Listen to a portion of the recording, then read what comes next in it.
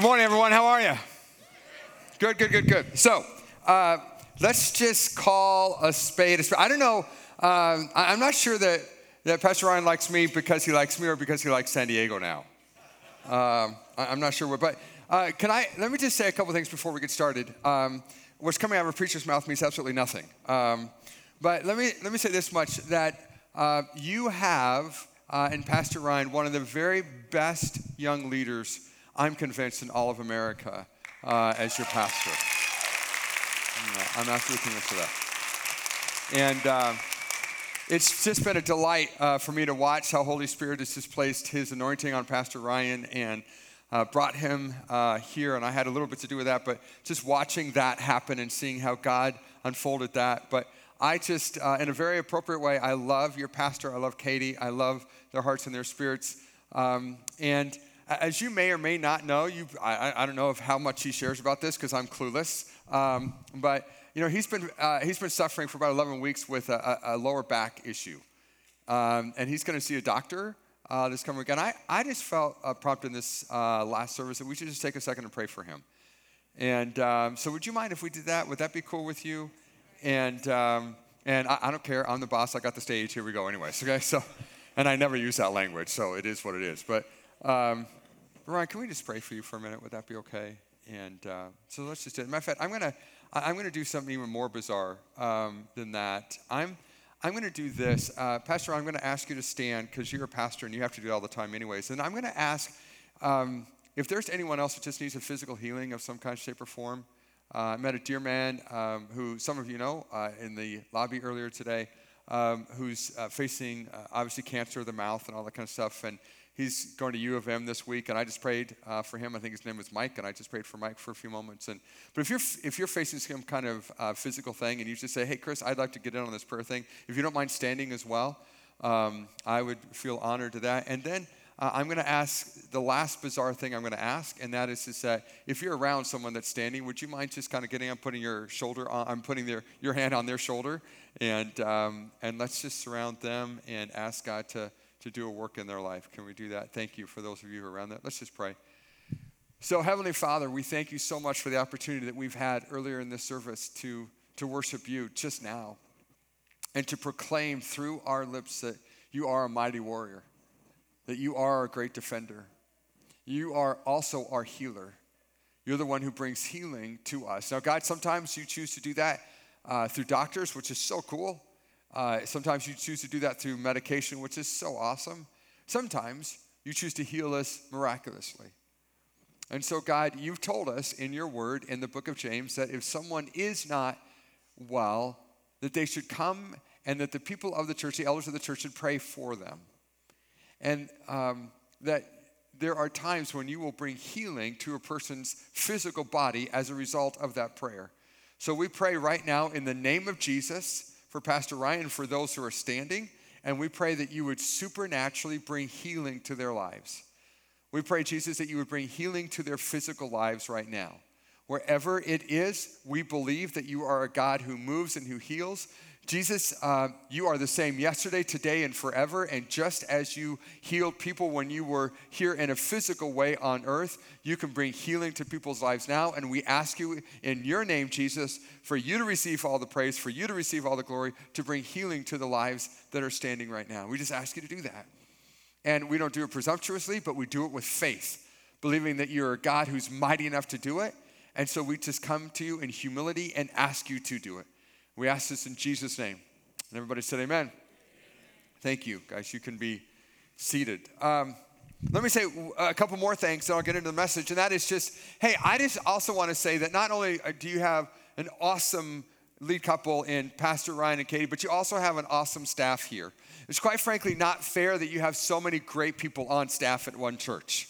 They should be distributed a little bit more, but they're not. You got them all here, okay? So can we just say thank you for the staff that are here?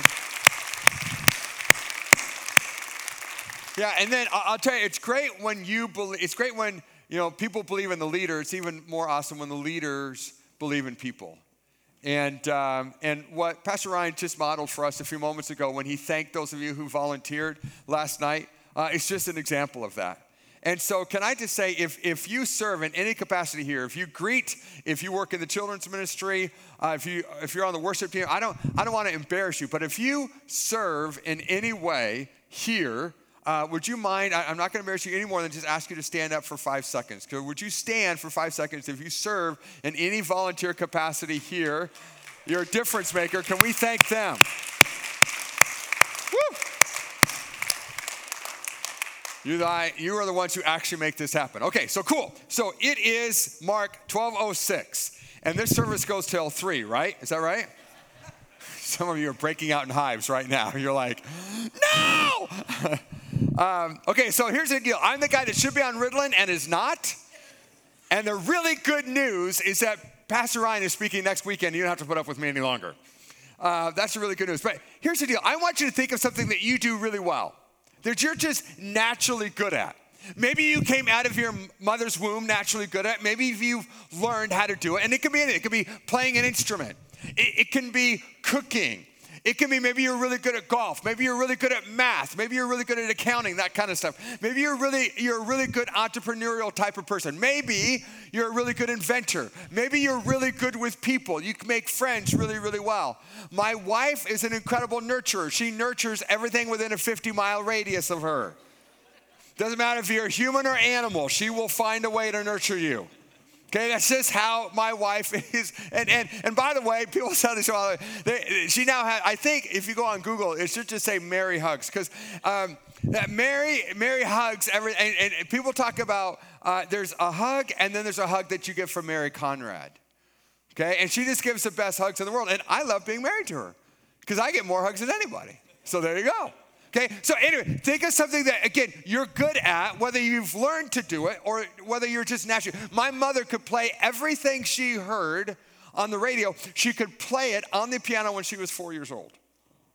Now, that's just God-given. Maybe it's that for you, or maybe you've worked really, really hard to become good at it. Now, I want you to pretend for just a minute that whatever it is that you're good at, for whatever reason, you had a bad day in that area. Okay, so maybe your golf game is incredibly good, but you slice and dice all over the course that day. Maybe you're an incredible cook, but you find a way to burn the macaroni and cheese, the Kraft macaroni and cheese. Okay? So I just think you're having a bad day in that way. Now, here's the deal. When we're having a bad day, if we're really honest with each other, we kind of secretly hope that two things will happen. Well, the first thing is that we hope that no one is watching. Right? And the second thing is we hope no one recognizes how incredibly embarrassed we are. Because we get embarrassed in that way. Now, hang on to that thought. I'm going to come right back to it in just a few moments. How many of you enjoy fishing? Are there any fisher people in the room? Raise your hands high. Good for you. Okay, awesome. Okay, now here's the deal. I'm 53 years old and I've never once caught a fish. Now, don't come say to me, oh, we want to take you fishing. Yes, we do. No, because you would be the 14th person, literally, who has taken me out fishing, and I'm a death warrant to fish. So don't say that to me. I won't take you up on it. I've been there, done that, got the t-shirt. Now here's the thing. Imagine, if you will, that you are a commercial fisher person, that you make your money by fishing.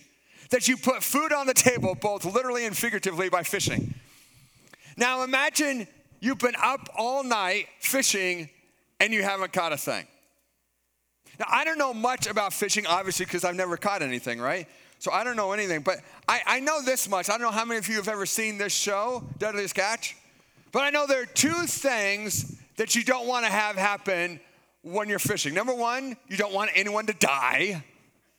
And number two, you actually want to catch fish, right? And so imagine, if you will, coming back after all night fishing and you haven't caught a thing. And you're a commercial fisherman. This is how you put food on your family table. This is how you provide for your family. Well, again, going back to the first thing I was talking about, when that happens, it's not like you want everyone to see that and you're kind of ticked off about it. Kind of a little embarrassed, kind of ticked off about it. So why am I telling you that story? Because in Luke chapter 5 of the New Testament of the Bible, there's this phenomenal story that Luke tells us about these two guys, Pete and Andy. Now, Pete and Andy went fishing all night long. They were commercial fishermen, and they did this third shift, and they stayed up all night long, and they went fishing, and they didn't catch anything. And I don't know about you, but if any of you happen to be married to someone, or you are a parent of someone, or you are a friend of someone who fishes, and if they don't catch anything, what kind of mood do they tend to be in? They're grumpy. Okay, they're grumpy. And so here's the deal. Imagine that you did the third shift, you fished all night, now you're back, and according to Luke, Pete and Andy were coming back in, and they still had to clean their nets. Even though they didn't catch it, they had to clean their nets. So they're by this place called the Sea of Galilee, and they're probably grumpy. They're probably a little ticked off because not only did they not catch anything, but there's nothing to sell, so there's no money to take home, there's no food to take home. And as they're sitting there cleaning their nets, here comes this guy that they've heard of but never really met, this guy by the name of Jesus. Now, in Jesus' day, there was no such thing as HBO, no such thing as Hulu, no such thing as YouTube, no such thing as the NFL. Some of you are saying, praise God, I live in 2019. Okay? No such thing as movies. There's no such thing really as entertainment except for two things. The theater, and I'm not talking movie theater, I'm talking like acting type of theater. And then oratory, when someone would speak. When someone would speak, like your pastor speaks. Not like me, but when someone who actually has the skill of communication, like your pastor. When someone would speak, they would come around and they'd want to hear that person because, again, there was nothing else to do, right? And so Jesus is teaching, and as he's teaching, he's walking, and people are following him, and a bigger and bigger and bigger crowd is gathering around because they want to hear Jesus teach.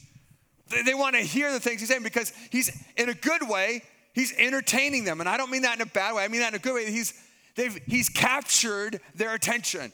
So they're following Jesus, and he ends up walking up to where Pete and Andy are cleaning their nets, and he's got such a crowd around him that he says, hey guys, can I borrow your net? Can I borrow your boat?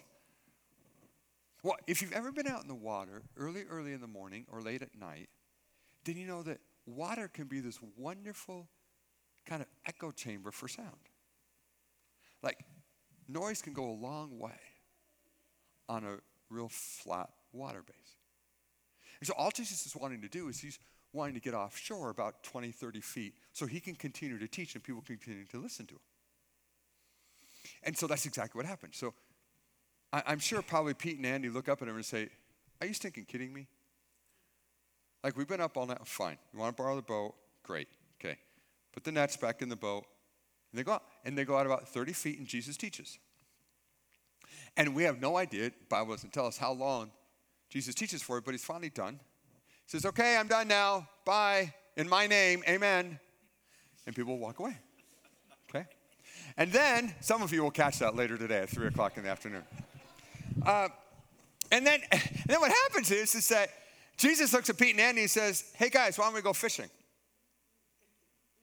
And I know I don't know, but what's got to happen, right? That in that moment, in Pete and Andy's eyes, are you stinking kidding me? We've been up like 21 hours right now. And we were up all night and we didn't catch a thing. Jesus, they're thinking in their head, do you know that fish usually don't bite in the middle of the day? We were out at the prime fishing time and didn't catch a thing. The fish are not biting right now. It is a colossal waste of time to go fishing right now. Jesus, you might be an awesome teacher, really appreciate you, but please just stay in your lane. Now, I don't know if you've ever had that thought or not. When Jesus comes and he wraps his arm around you and he just says, hey, I got an idea for your life. And you just say, hey, that's great. Why'd you stay in your lane? Okay, Jesus, fine. We don't want to be jerks. Okay, fine. It's not the greatest time to go fishing, but we'll go do it. So they take the boat out a little bit further. They put their nets down. And I know Pete's got to be saying, Jesus, I'm going to say it. I told you so. Told you so. It's going to be such a delight when I get to say, told you so. It's like when Ryan finally gets to get really excited because Michigan wins over Notre Dame. I told you so. It's such a rare thing, but when it happens, you have to celebrate. Sorry, This will be the last time I get invited to come back for 5 years. That's what's going to happen. I'm just kidding. So anyways,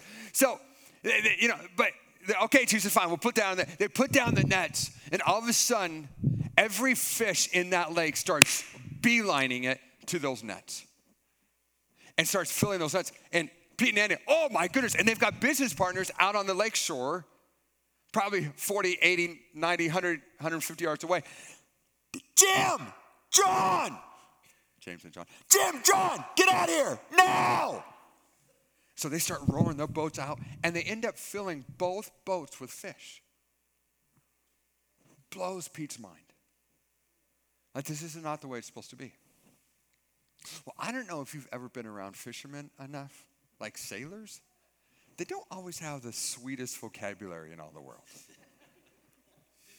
So we're not exactly sure, but we do know this much, that Luke records for us that as they're rowing back in, eventually Pete looks at Jesus and he realizes that everything that's happened, the reason that the fish have filled both his boat and his business partner's boat, Jim and John's boat, is because something miraculous has just happened. And he can't explain it, but this much he knows. He knows that he does not feel comfortable being around someone as spiritual as Jesus. And so he looks at Jesus and says, Jesus, I respectfully ask you, would you please, now it's no longer will you stay in your lane. Now it's, would you just leave me? Just leave me alone. And the only reason he's saying that is because he in his spirit doesn't feel spiritual enough to be around Jesus. Now here's the interesting thing. I'm wondering if there's anyone in this room that Jesus is wildly in love with you. He died to be in a relationship with you, but you don't feel worthy to be in a relationship with him. Can I tell you? He loves you.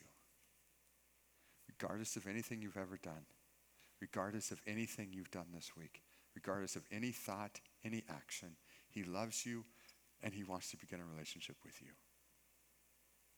Please, please, please, don't, sometimes people come to church just because they want to get around spiritual things, but they don't feel spiritual enough to actually get involved. Last week there were 7 people that were supposed to be baptized, but instead 12 people got baptized last week here at Radiant Life. And that's something you guys ought to be celebrating till the cows come home about. Because there are churches all over this country that don't have one person that's baptized all year long. Last year alone, you had 12. And 5 of them were spontaneous. People that just went public and said, Jesus Christ has changed my life. I want to be excited about that. Sorry for the 4 people I just woke up. Good morning. You got an extra hour of sleep last night and you're still falling asleep. How am I doing? So, some of you are around the things of Jesus, but Jesus is all, oh no. Would you come in? As a matter of fact, what's fascinating to me is that Jesus said to Simon, don't be afraid, Simon. Hey, Pete, don't be afraid. And then not only that, not only does he welcome Pete, just like he welcomes you into a relationship with him, then he says, hey, Pete, from now on, you're going to fish for people. So what did Pete do? Well, he and Andy, as it turned out, Jim and John, they pulled their boats up on the shore, left everything, and followed Jesus. Why? The reason they followed Jesus is because Jesus is saying, I've got a mission for you, Pete. You've got a destiny to fulfill. Can I just encourage you with something? Jesus has got an amazing destiny for you to fulfill as well. As we get into God's word, as we actually begin to take in his word and allow it to begin to transform our lives, then one of the things he says to us is, I've got a mission for you to fulfill. And you say, okay, does that mean that I have to leave Sturgis and go somewhere halfway around the world? No. It could mean you staying right where you are, in the school that you're in the company that you're in the neighborhood that you're in the house that you're in the environment that you're in, and watch as I want to work through you to begin to bless the people around you. See, some of us are missing out on a dynamic part of our life. See, here's the deal. If you were to ask Peter, catch up with Peter 15 years later after this date, and say, hey, Pete, was it worth it? Like leaving your nets behind, and following Jesus and actually getting involved in what he had for you. Hey, Pete, was it actually worth it? You know what Pete would tell you? Oh, I can't tell you. Like there are times Pete would say, when I absolutely blew it. Like he even told me that I was going to deny him 3 times, and I still denied him. But then there was a day when the Holy Spirit came down upon us, and the Holy Spirit prompted me to begin to preach. And I'd never preached a day in my life. I'd always had a big mouth. I always talked. But I never preached a day in my life. And I preached that day, and 3,000 people came into a relationship with Jesus Christ that day alone. Oh man, I could have been back fishing, but instead I got in the game that Jesus invited me to get into. Now there are different positions on the team. Absolutely there are. There are absolutely different positions, but here's what I don't want you to think. I don't want you to think that because you're not a pastor or a preacher perhaps, that doesn't mean that you are any less called by God to be his or her person out where God has placed you.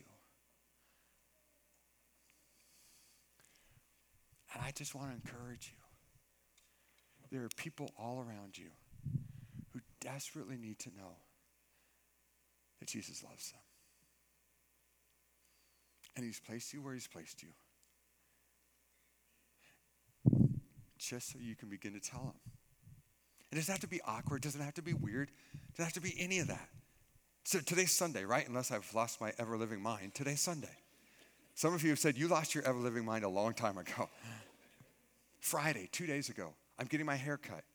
I know, you're thinking, you actually pay to get that done to your head? So I get a haircut. I'm sitting at Ann. Her name is Ann. She's cutting my hair. Ann, how you doing? I'm doing okay. We had a good conversation. I try and always flip it. Usually the person that's sitting in the chair talks a lot more than the person who's cutting the hair. I always try and flip it and make the other person talk more.